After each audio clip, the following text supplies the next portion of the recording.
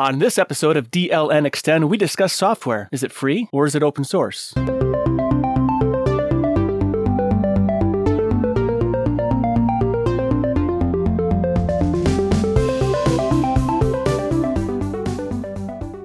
This episode of DLN Extend is brought to you by DigitalOcean and Bitwarden. Welcome to episode 56 of DLN Extend. DLN Extend is a community-powered podcast. We take conversations from the DLN community from places like the DLN Discourse Forums, Telegram group, Discord server, and more. We also take topics from other shows around the network and give our takes. I'm Nate, and with me, I have two of the most fun people that I could ever be stuck with. Wendy, the camera alley-oop champ of the DLN network, and Matt, the network's crooked grind gamer enabler extraordinaire. How are you guys? Awesome. How are you? Awesome, and thank you. It's not a backhanded compliment. Well, there's a theme to the introductions for you. Not sure if you picked up on it or not, but hey, that's okay. I'm a child of the 80s. Wendy, what's been going on in your world? I am super excited. I had 4 new laptops show up for class this coming fall. So now that brings me up to a total of 8 or 9, depending on, I have another one that I might be able to use for class right now. Nice. Yes, I'm really excited about this. I've been told that a few more are coming my way. So we should have a rock solid group for a decent sized class and the kids. I can't wait to make this happen. I've informed the lady at co-op, letting her know, hey, I've got some more. They've showed up. This is a real thing. We're actually doing this. Everyone I've talked to at co-op with older kids, because I want to make sure that it's kids that can actually follow instructions. So we're going with some of the older kids at co-op. But all of the parents I've talked to about that there are super excited to see this coming to co-op. Thanks again, community, for making sure that this is going to happen again. And then I started taking some of your advice and using a virtual filing cabinet. Now, I haven't scanned anything in years. My way of filing before this, well, let's just say it was non-existent. You throw it in a drawer. If you gotta find it, it's there somewhere. So filing in general for me has been crap altogether. And then now trying to start a digital filing system, which after hearing you talk about it, I was super excited about. I want to get rid of all of this paper that's just hanging around. And that's one of the things that I did this last weekend is I started doing some of that filing. Naming wise, I am still trying to figure some of that out, exactly how I want it filed and how I want it named. But even though I haven't done a whole lot yet in the scope of things, it's already dramatically reduced the amount of paper in my room now. I've got a really good shredder. So when I'm done with scanning whatever needs to go in, I can quickly run it through the shredder. I have to say, I'm amazed at how fast this printer scans. If you listen to the Hardware Addicts that dropped on Friday, I talked about this there. After 8 years of having the same printer, scanner, fax, copy, whatever, and then moving to something that's brand new, the time that it takes to scan something is dramatically different. The first time I ran something through the scanner on this, I figured, oh, I can set it in, click scan, walk away, go do something and come back. Nope, it was done like instantly, even over Wi-Fi. I'm not hardwired. It's on the network. It was instantly up on my computer screen. That is awesome. Well, I'm glad you've joined me in my digital filing revolution, although it's a 20-year-old revolution for me. It does make the desktop so much clearer. If you have a plan, a purpose, what you're going to do with your paperwork, it doesn't stick around. And I really appreciate that. Should your scanner go down, you're going to be a very unhappy camper, just saying. Yes, I will. Well, it was super easy because a new garbage bill showed up during this week and I'd already started scanning things. So it was a very quick, open it up, run it through the scanner, and then it went through the shredder. That was it. Super easy. It's no longer a piece of paper that's sitting on my desk or one of the drawers. It's been taken care of and filed. That's awesome. Wendy, I'm just going to send you a full box of just random paper. Thank you. You love me so much. Or not. I hope that challenge actually happens. Don't tempt It me. actually really wouldn't surprise me if he did. Exactly. Hey, I'm sending you something really cool. Look for it. It shows up. Great. Thanks, Matt. Just a box of random papers with like one printed letter on each one or something. I would never do such a thing. Find the message. Sure you wouldn't. You like puzzle games? The end of last episode, we were talking a bit about cable management, and it sounds like you've been working on that too, Matt. Yeah, calling my cable management a rat's nest is an understatement. I have stuff going up, over, around, underneath, and if you look behind the desk, it's not much better. So I decided to actually take the time to unplug everything. Oh, the worst part about that is remembering what things go to. Ooh, man, that's ambitious. Well, luckily I have enough remembrance of where stuff goes to. It's just I forgot how much stuff I have to plug back in. And it is super annoying. I remembered why I hate doing cable management inside of a desktop, let alone outside of it. Yeah, absolutely. My desktop system has 10 different USB ports, give or take. Every one of them has something running to it. Mhm. That's not counting the multiple consoles and stuff that I have running into the monitor and the various laptops that I have kicking around that I use for different purposes. And it's just like, man, I hate cable management. I really do. Once you get it done, it looks so nice and it's so pretty and it's so clean, but getting there is not fun. That was the thing. It was the lack of desktop space because of all the various wires and everything else just floating around. And it's just like, okay, I kind of got really tired of not being able to move around my desk and without leaning on a wire, dropping something on a wire or, whatever. It just got really, really annoying. So that's why I really decided to strip everything and start fresh. And then obviously when we talked about it last week, I was like, I really need to do that. So that's what I spent, like you had mentioned, about 2 days doing. Mm-hmm. Well, congratulations on getting it done. Well, it's clean currently. Give it about a month. It probably won't be again. Yeah, stuff on the desk never actually stays clean. The only thing that actually lasts for a while, as long as you find a place for something and leave it there, is the under desk cables. Yeah, and that was actually the biggest problem because a lot of mine were just hanging underneath. So there was no running. Stretch too far, pull cables out. Not always a fun thing. Yeah. Especially when it's a running computer. Not good. Yeah, that's not good. Nope. No, definitely not. Nate, you've been doing some interesting stuff, to say the least. What have you been working on, though? All kinds of fun things, really. I'm going to limit my excitement down to just one thing, very DLN related. I told you previously that I bought a few Raspberry Pis. So one of these Raspberry Pis, I decided to turn into a Pi hole. Originally, it was Eric Adams, who used to be on DLN Extend some time ago. He set one up in his house and he had some improvement in how his different devices would behave because it blocks a lot of requests, a lot of queries that you aren't explicitly requesting. I decided that I would do the same since I had these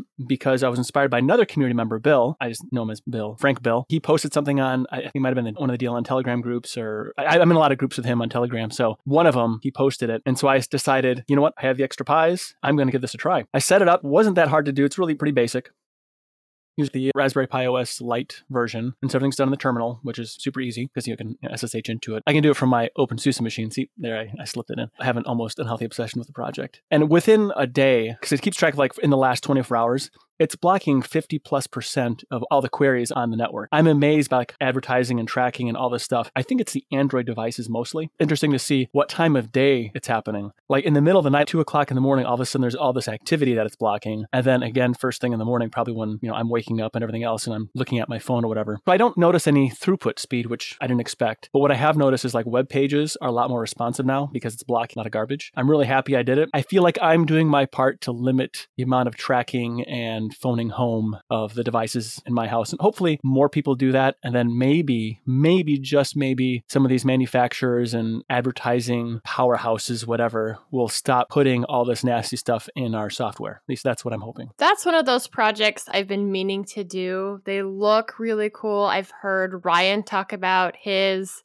Sudo has one. I don't know if you follow any of the stuff that he does. He is very internet related type of stuff. He does a lot with those kind of things. And he's talked about his. I'm really curious. I've never seen someone in the process of setting one up. I'm not sure how complicated it is, but I know it's definitely been on my wish list of things to do. You can root a Amazon Fire tablet. You can set up a Pi hole. In fact, you could probably do it with one eye open and one hand tied behind your back, and you'd still be fine. Awesome. Standing at your desk with a leg tied behind your back without any concern whatsoever. I know you could do that. I'm still doing some gathering some data to make sure that I can talk about the benefits of it a little bit better. I'm going to probably do a write-up fairly soon on my website. As soon as I feel like I have enough compelling information as to why it's a good idea, I'm going to do some benchmarking, I wouldn't call it good benchmarking or quality benchmarking, but just some testing different websites, testing different things, and seeing how the network reacts with it turned on and turned off. It does make things in my network run just a little bit smoother. This episode of DLN Extended is sponsored by DigitalOcean. DigitalOcean offers the simplest, most developer-friendly cloud platform. It's optimized to make managing and scaling apps easy with an intuitive API, multiple storage options, integrated firewalls, load balancers, and more. DigitalOcean recently announced new features and services such as a virtual private cloud in all regions, free of charge. This lets you create multiple private networks to isolate your workloads. Container Registries is now available to all users. Easily store and manage private container images and push images seamlessly to DigitalOcean's Kubernetes. You can get all of this plus access to their world-class customer support for as low as $5 per month. Get started on DigitalOcean for free with a $100 credit by going to do.co/DLN, and you can use that $100 credit for spinning up over a dozen droplets or even some monster-sized droplets for 2 months. Again, you can get started on DigitalOcean with a $100 credit by going to do.co/DLN. Speaking of running things smoother, which is smoother to call the software we use, free software or open source software? I know there's a lot of debate in it. I've not been one that really picked up on the differences, the nuances, or maybe the lack of good marketing. Some of it might be. What are your thoughts as to free software or open source software? What are the differences to you? What does it mean? How has it come across to you? Honestly, for me, one's ideological and one's ideological kind of, but it comes to the actual development of software. So open source is the ideological preferred way to develop software. Free software stuff and name is more, strictly speaking, ideological driven and not its main purpose, which open source is ideological, but its main purpose is a better development of software. That's how I make the distinction. That's interesting because I really didn't look at it that way. My experience with certain organizations is not as, let's say, intense as it is for some people. I don't necessarily see free software as an ideological view, although I understand where that comes from and what organization has pushed that idea. For me, the idea of free has meant I have not had to dish out any money for it, free as in lunch, while open source software could potentially be free as in lunch, but is more free as in speech, because if it's open, you can change it, modify it, do whatever exciting things you want to do with it. That's actually how I've looked at it very plainly. I think early on, I was concerned about the idea of free software, like how would people make money off of software if it's free outside of doing services and so forth, or maybe advertising or sponsorship. But open source software, my understanding was it's open, but you can also sell it and also sell service and subscriptions to it or whatever, support. The term free software just meant that. I never really picked up on how huge of an issue it was. I live my life rather oblivious to what the masses are doing. I just kind of danced to my own beat, as it were. I never really got caught up on any of that. And I understand the rub, how people say it's bad marketing to call some software free. It scares people away because if it's free, then maybe it has no value. That really brings up a good point. When you hear free software, you think of, I do not have to provide any compensation for the developers who have created this software. And not all software that is quote unquote free for you to use is open source software. Inside that term, free software, there's a whole bunch of different things that you can tuck into that may not flow evenly across exactly what that software is trying to do or put out there. You can find some free downloads of software that will cause issues on your systems because it's free in order to take data and all of that kind of stuff. Whereas we're talking about open source software, it is built in mind of this code is available for you to see, to change if you would like. And in some cases, they're even requesting, hey, we are open source, but we can provide even more benefits with this service. One of the ones that comes to mind, because I use it every day, would be Bitwarden. That is a password manager that is 100% open source. It is out there. The code is out there. You can look at it. You know exactly what's going on inside of it if you can open the code and read it. They're not hiding anything, but at the same time, they offer additional things that you can get with their paid service and added value from them. I wouldn't call them free software in any sense of the word because there is a value add there. There is something that they are providing to the community. No, Wendy, to your point, it's very true that there are things like Bitwarden, there are other applications, there are even distros that are solely focused on that value add. Zorin OS is one that comes to mind. They do have a core open source version, which I believe is just Zorin OS core, if I remember correctly. But they have the Ultimate Edition too, which is about $30, $40. That's really just themes and a bunch of other stuff that you are totally capable of integrating and doing with the system that you are provided as the core. It's just done for you. It's about a value add when it comes to that. I think the whole thing with the free software, open source software is, again, some of it's marketing. I tend to fall on the view that a lot of it's ideological split more than anything else. I tried to view open source software more in the developers were freely able to choose whatever license, whatever libraries they want, etc., that fall into that definition of an open license.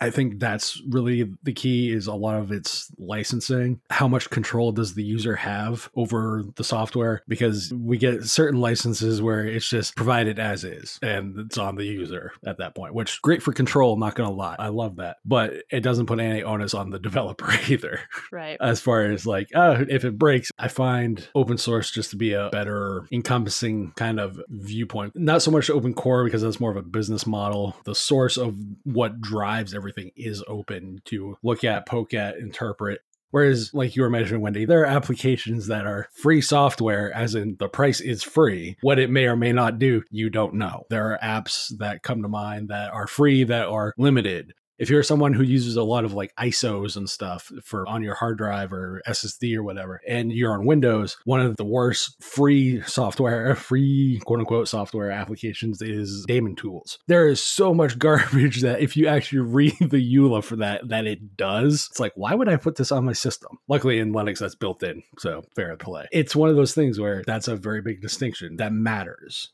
Because the free software aspect is partly bad marketing, but it's not 100% accurate. Whereas at least the open source stuff is easier to not necessarily explain, but easier for people to understand the concept. It's more defined. It is far more defined if you say this is open source software as opposed to free software, where you just mentioned there's so many different categories that can fit within that. I almost look at it this way. You have open source versus proprietary, and that is all based on what does the licensing look like. Then you have free versus paid. And inside those two different categories, you can have software that is written with an open source license or a proprietary license. In the marketing side of thing, and this is definitely one of those cases where Linux in general has a problem, and we've talked about that in the past, because there is no solid train that's running down the tracks screaming, hey, these are all the awesome things that Linux is doing. You should check it out too. We don't have commercials that run on shows or anything like that. No, you get that for Apple and Microsoft and Android phones, all of these other operating systems that have a very good advertising base, and that advertising really does make a difference. If they can't see it, how are they supposed to know that it's there to use it? Then you have these great open source projects like Darktable, which I didn't know about until I found Linux. And I can bring up a million others that I now use every single day. And in this case, if it wasn't for the fact that I got fed up with my Windows system and specifically went looking, I wouldn't know about these projects. Now, there are some applications that are labeled as free software that people know about, that they use on their different Windows systems. They're a little more well-known. But bringing the idea of what open source is and what it stands for, you're not locked into this software not knowing what it's doing. And it's the privacy factor for me that I love the most about open source software in general. Okay, I'm going to use this app. And this is a big thing that I talk about with my kids all the time on their tablets. They'll come to me, hey, Mom, I want to install this game. The first thing I do is go look at the permissions. And most of the time the answer is, nope, we can't download that. And it's because it's requesting A, B, C, and D. Now, if you are downloading some quote unquote free software that is proprietary license and now is constantly phoning home and sharing all of your personal data, sure, you didn't pay anything for it, but you're giving up a heck of a lot on the data side, on your personal information. So the distinction between those two, I think, is very important when it comes to what the licensing is, what you have access to know about that software. That's the same conversation I have with my kids. Hey, here's a free game. Can I install it? No. Nope. There's nothing free about that. But it doesn't cost anything. Yeah, it does. It does. It just doesn't cost money. It costs bandwidth. It costs privacy. It costs the efficiency of your phone running or your mobile device, your tablet, whatever running. I said, this is not free at all. This is like the plague. Steer clear of it. In Ryan's case, you'd be like, this is Facebook. Yes, exactly. That's free service, is not free what we're talking about, which is applications and that kind of stuff is what we're really focusing on. It is free in one sense, which I think is the problem with the term free software. It's a convolution of terms because free as in what? When you say free, what do you mean free? Who's the product here? Things like that. To me, free is not the best term. Open source software is a better term. I agree. This can apply to other ways. Like free software can be implied as, lesser quality, more dubious potentially in nature. If people are in the mind frame, like most of us who are Linux users, so how are you trying to make me the product kind of deal? I'm a little more skeptical about that stuff. Whereas open source is like, so source, the underlying stuff that makes it work is open. That's pretty self-explanatory. There's no weird convoluted way of trying to explain like certain other ways that other groups will explain it that try to make the differentiation between the two. Open source is just a better term, to me, embodies a lot of what people in the Linux crowd and the technology sphere want, and that's really like control and transparency that you don't get with the free services and the other quote-unquote free software stuff that is not really free when you actually look at it. Why does this game need access to my contacts, as an example? And it's not like a multiplayer game. I totally get where you're coming from with the games thing, Wendy, especially, because like, you don't need to make phone calls. You don't need to make phone calls. You don't need to know what I ate for breakfast. You don't need to know any of that stuff. Nope, not a single one. I think it's something that has come up in the community constantly because, you get the whole like floss, free and open source software. Really, at the end of the day, be it ideological or not, is more the nature of it. And to me, open source is just a better delineation between what we who use technology we consider more freeware as opposed to free software. And open source is that delineation where it's like, okay, this is transparency, which you don't get with that freeware stuff or what most people would consider the free software stuff. Right, absolutely. And I've said it before. I almost feel open source software is a form of community service. And I'm not saying community service because you've gotten in trouble. Hey, you've got this neighbor that needs help and you bring him dinner or whatever. That kind of like generous community service. And I feel open source software in general and that name in and of itself helps say, hey, here is this super awesome photo program that we've been developing and it gives everybody professional tools. We are delivering this to the community so that everyone has the ability to use these type of features. And at the same time, it being labeled that way shows that there is value being put out there. And if you can help out, please do, because it makes the product better. It makes it better for everybody who is part of our photography community. This episode of DLN Extend is brought to you by Bitwarden.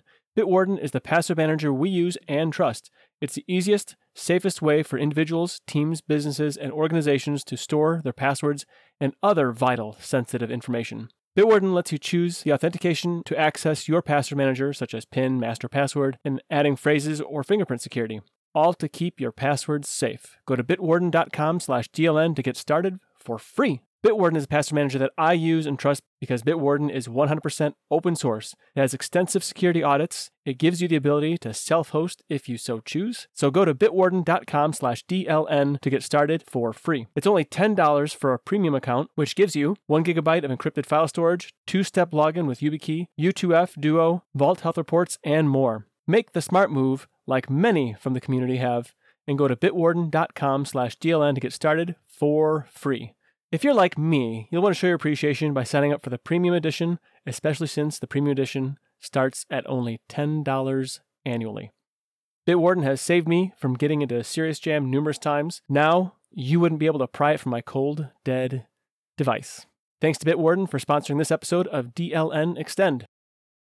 Matt, since nothing you talk about is free, it ends up costing me money. What is it that you're going to enable me with today that I will probably want to buy? Well, it's almost like I can start calling you Max and drive you mad. Actually, the game is Mad Max. It's a Mad Max game. There's not a lot to it as far as like what it's about. You drive around a V8 Interceptor in the desert and steal fuel and blow things up and fight people and punch them in the face. It is rated M game, so this is not a kids game in any way, shape, or form. If you have played basically the Batman Arkham Asylum games, the combat, as far as the punch people in the face part, is kind of in that vein. A very dystopian, Australia, for those that don't know the Mad Max reference. Right. It's almost like it's Beyond Thunderdome. It really has a look in the art style like the newer version of Mad Max, the one that came out recently. Mm-hmm. Fury Road. Yeah. Yep. It's got a lot in common with that. It's a lot bigger world as far as like what's going on in it. It's a desert world after World War III and everything blows up, essentially. Running over sand dunes quite frequently. But if you've played any games like Dirt or any of those kind of like racing games or any of the big open world games, this is like part and parcel for the games as far as the feeling of a big empty open world. But at the same point, there's not a lot of people left in a Mad Max world, and a big empty open world would kind of make sense. I've got a question. I guess my question is... Uh-oh. 2 questions. Go ahead, Nate. My question is, where do you find a mechanic? Actually, that's part of the story. Is it? Okay. Believe it or not, it's part of the storyline. Part of you is actually the mechanic too, but there is actually a mechanic. It's just interesting. It seems like a big pain in the butt. It's not, it's a lot of menu driven stuff. So it's not like a big pain in the butt to worry about, but upgrading and repairability and that kind of stuff is something to take. I'm just thinking like in real life. Oh yeah. What are you going to pay them in a post-apocalyptic world? Bitcoin? What actually has value? It seems like food and scrap. The barter system comes in. Scrap metal and that kind of stuff. Right, I got it. Wendy? I pulled this up in Steam, and off to the right-hand side it says, is this game relevant to you? And it tells me it is similar to Euro Truck Simulator and American Truck Simulator. I think Steam probably has this wrong. No. I'm just going to guess because it's the algorithm, so Lord knows. I'm assuming it's because it's the quote-unquote open world tag. And the driving part of it. And the driving part. I'm just guessing, though. If any of you have watched Zeb play Euro Truck Simulator, yeah, it's about the same. Yes, I did love his version of truck driving. It was quite fun to watch him crash all the campers. Yeah, he called them caravans. Here in the States, we call them campers. That was definitely fun to watch him go full blown and just tear things apart. It was an exciting experience. And I have to say, when I play the game, I play more like Zeb than I do English Bob. Just putting it out there. Why would you want to play the right way? That's just no fun. That's what mods are for. It's really fun to watch EB play the right way, but it's not fun for me to play the right way because, well, I'm just not good at it. But do you have fun? I do have fun when I play the Zeb way. My husband has drove truck in real life. So when it comes to backing up the trucks in the game, it is super easy for him. All of those mechanics are essentially the same in the direction that you need to be going to backing up. So I will have an absolute train wreck going on. He goes, oh, it's easy. Click, click, click. Part. Like, yeah, go away. While I am playing in a wide open world, Wendy, there's a whole sandbox that you've been playing in, kind of in a universal size, though. Yes. I haven't actually played it yet, but this is one of the things I am picking up today. Unfortunately, at the time we're recording this, it's on sale, but it'll no longer be on sale when this goes live, and that is Universe Sandbox. It was already in my wish list, has been in my wish list apparently for a very long time. I forgot all about this game and what it exactly does. So it popped up that it was on sale and universe, planets, that kind of thing. I'll go ahead and take a look at it. And you're dealing with physics. You were able to build your own universes. So one of the examples that they had, you had Earth, and I don't know how many different moons that it had. You can watch as gravity interacts with the different moons and they get pulled into the Earth. You can do all kinds of really cool exploration with some of these concepts that can be a little overwhelming at times and get to see them in practice. It's one of those situations where not only do you get to learn something, but you get to blow stuff up. I don't know, looking at the trailers on there, looks like a thing of nightmares to me. It would be if you were living on one of those planets. Absolutely. One of the cool things that I watched is Earth is considered in that Goldilocks zone, right? We're just warm enough that we have ice. At the same time, there's liquid water. It's very comfortable to live in. If we were too much closer, it'd be too hot. Or if we were too much further away, we'd just be a gigantic ball of ice. And you get to play with that zone. You could move Earth back and forth inside our current solar system and see what happens. I think as a learning tool, it's a lot of fun. I have played with something like this before that was a web-based version, but this one is so much more graphically enriching, plus getting to apply some of those different concepts. And the VR. It has a VR component as well if you're into that. And that'd make me sick and I'd probably have to hurl. But I do think it's cool. Yeah, I couldn't do the VR part of it. It would be way too much eye strain, but I have kids that are requesting we get VR. I'm not there yet. Not because I don't think it's a really cool technology. My kids don't take care of things well enough yet for me to invest in VR. $1,000. All I'm going to say is don't look at Oculus at all if you don't want Facebook integration. Thanks for that, because I don't. I know. So Oculus changed their terms of service. So basically you have to have a Facebook account now. That's so gross. Facebook owns Oculus. Well, that would mean no Oculus for me. Your options are the Valve Index or the HTC Vive. I've had HTC devices in the past and have really liked them. So if their build quality has stayed the same, that might be a route that we go. Vive is a company that HTC totally spun off to its own company. I believe Vive was originally developed in cooperation with Valve. So either one of them might be good options. Yeah, I'm not sure how its Linux support is. I'm not a VR guy, but I do try to keep up on somewhat on the news for it. Because you're a resident game guy.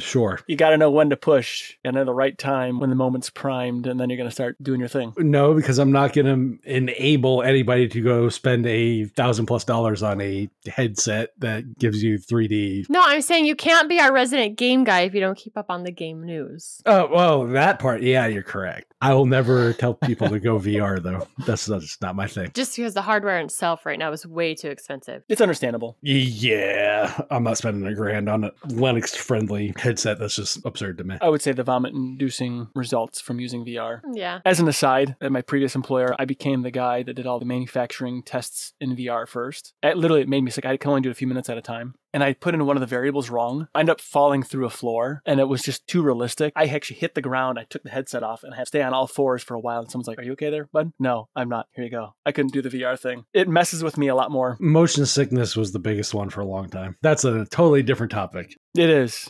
I've talked about Lineage quite a bit with putting it on our Amazon Fire tablets, and one of the OSs that I really enjoy running on my phone. It sounds like you've played with this one a little bit, Nate. I've been dipping in and out of Lineage OS over the years when it was called CyanogenMod. I'm not unfamiliar with it, but I haven't really done it to a phone in a couple of years. My Moto G6 decided that it would start failing, had some hardware failures, not the screen. I didn't break the screen. Apparently I broke the microphone, and something in the USB protocol stopped working, so I can't even access it through USB anymore. Nor does it charge very fast, so I don't know what's going on with it. I replaced it with a Moto G7 Power. I'm super cheap when it comes to phones. I don't like to spend a lot of money, which is probably why they only last about a year or two for me, which I think that's about the average lifespan of a phone. But anyway, so I got this phone, and I decided that I would root it, put the Lineage treatment on it. Because when I got the phone, it was unlocked, but it had all this T-Mobile stuff on there. I couldn't get rid of the Facebook or Amazon stuff. And as soon as there's something on my phone, like an application, especially tied to a service that I can't delete, that immediately says, I can't use this device. I have to wipe it. I got to put my own stuff on it. So I went with Lineage OS 17, I believe. Now, I didn't totally de-Google it, but I noticed that things with the Google apps has changed a lot. It used to just be install Google apps and get Google apps, but now they have different scales of it. You can have less Googliness or more Googliness depending on what your needs are or desires. And so I went with like the lesser, just enough so I can use like maps and get my applications I'm still kind of tied to, like my banking app and whatnot. And maybe there's a better way to do it. It's what I did. It's Android 10 on this. I'm pretty happy with it. I'm rather impressed with how speedy the phone is.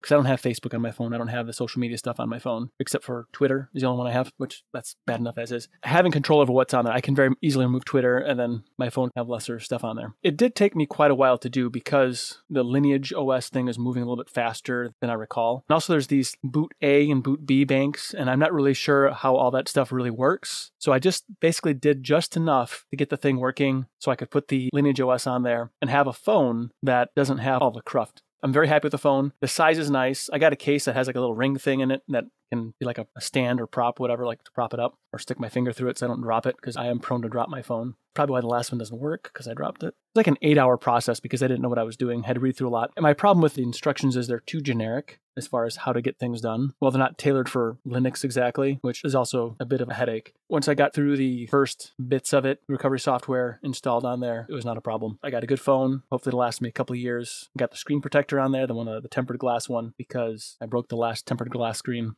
Lineage OS does run a lot faster than a standard operating system, I notice. It is definitely an improvement. It is a huge difference. And you're right. If you haven't rooted a phone in a long time or put a new ROM on it in a long time, there is this massive learning curve. And even if you change from one brand to another, there's a completely different learning curve on how to go about that entire process. And it can be very difficult, especially where they're assuming when writing these instructions that most people are using a Windows computer to do the changes. One of the nice things about Linux is depending on which distro you're running, the Android tools are built in. I know when I'm doing that kind of stuff on my computer, I typically have to run it as sudo or I don't have permissions to make those changes. I get blocked by "you're not an administrator" and can't make it.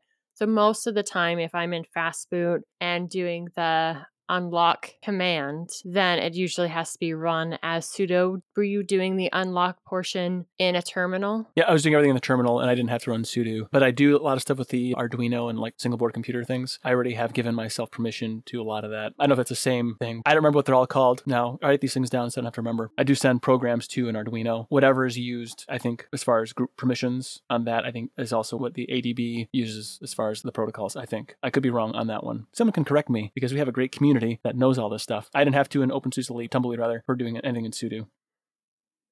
That makes it really handy. I don't run it enough that I haven't added myself to some of those different user groups. So that's probably where the difference is between the two. It could be. Is your phone right now officially supported by Lineage, or are you running a community build? I think it's officially supported. It wasn't a community build. Pretty sure it's considered officially supported. And I didn't know there was a difference. If you go to the Lineage website and you can download the ROM directly from their website, then it is officially supported. For all of the devices I have right now, there is an officially supported build of Lineage OS. They are all ones that members of the Android community are taking the core of Lineage OS and building specifically for those devices. Okay. One of the wonderful things, because it is an open source project, that information is shared. So even if the Lineage team themselves don't have time or don't have the device to support it and build versions of Lineage for it, the community can step in and say, hey, I've got one. I'll support this device. Yeah, it looks like it's officially supported. Lineage OS version 17.1 for the phone. There's an 18.1, but it's not ready yet. That's definitely the advantage. If you have a device that's officially supported by Lineage, you get the updates faster. You're a little more up to date on which version they're on. Whereas devices that are not officially supported by Lineage, you might be a couple versions back. And I'm okay with being a couple versions back as long as it's still getting security patches. And I just got an update a couple days ago for it. So this version is still being supported. The Google apps, the G apps, the Open G apps, I think is what it's called. They don't have an 18.1 build for that yet, which is why I'm waiting. I need it for banking. That's really what it boils down to. Right. I'm not going to go without that. I'm sure there's a probably way to get around it. I just don't know the process. And that is really nice where you get to choose your level of how much Google crap you add back to the device. Right. There's a saying, do I want the absolute bare minimum and nothing else, or do I want just a little bit to get these additional functions working? It's really up to you as what do I use my phone for? What are the things that I absolutely need to use it on the day-to-day with the stuff that has to get done? And it is now in your hands. It is your choice whether there's no Google or 100% added back. And I went with the just enough, I think like the Nano build. So just enough, because I don't like the Google email client. I think it's terrible. Yeah. I don't have that. I don't have their calendaring. I think it's kind of garbage as well. And so I use some other ones that I think are much better. But I do have like the location services, which, that's kind of a red flag. I think that's my one red flag is location services. But I can shut that off, I guess. I don't know how much shutting it off actually shuts it off. I have a little bit more confidence when I'm behind my firewall with Pi-hole running, to circle back on my previous topic, that at least I'm a little bit better protected there. Another really cool thing that you can do with this open, I call it GApps, but Open G apps, however you want to say it. GApps just is shorter hand for me, less, I don't know, tongue twister stuff, words, if we're going by Michael's term. And yes, that's a reference to Only the Live This Week in Linux. One of the variants that you can do when you're downloading Open GApps, Open G apps, is the Aroma installer. And that installer is really, really cool. So as you're going through, it's almost like this GUI install interface, and you can pick and choose different specific applications and functions that you want installed. Now, using this installer does take more time. It's not as fast as just flashing one of the different other variants inside of it. But if you have some extra time and there's only some very specific apps that you want installed, that's a really cool way to go about it. Well, I didn't even think to that. I just did Nano because it was small. I almost did Pico. The Aroma is a bigger download because it does contain absolutely everything in it, and it is a GUI style interface. You don't want some of the stuff that's in maybe Micro, but you want some of the functionality that is in Micro. If you do the Aroma installer, then you're just very careful picking, choosing, yes, I want this, no, I don't want this. You just run through the whole, everything that's included, and you can pick and choose which of those apps get installed. If you want more than Micro, as far as some of the applications that are built in, but you do not want to have to go find them in the Play Store afterwards, the Aroma installer is a great way to go. Interesting. I almost went with the stock just because I thought, stock. I didn't want all that extra stuff in there. I didn't even think to use the Aroma. I probably should have contacted you before starting this.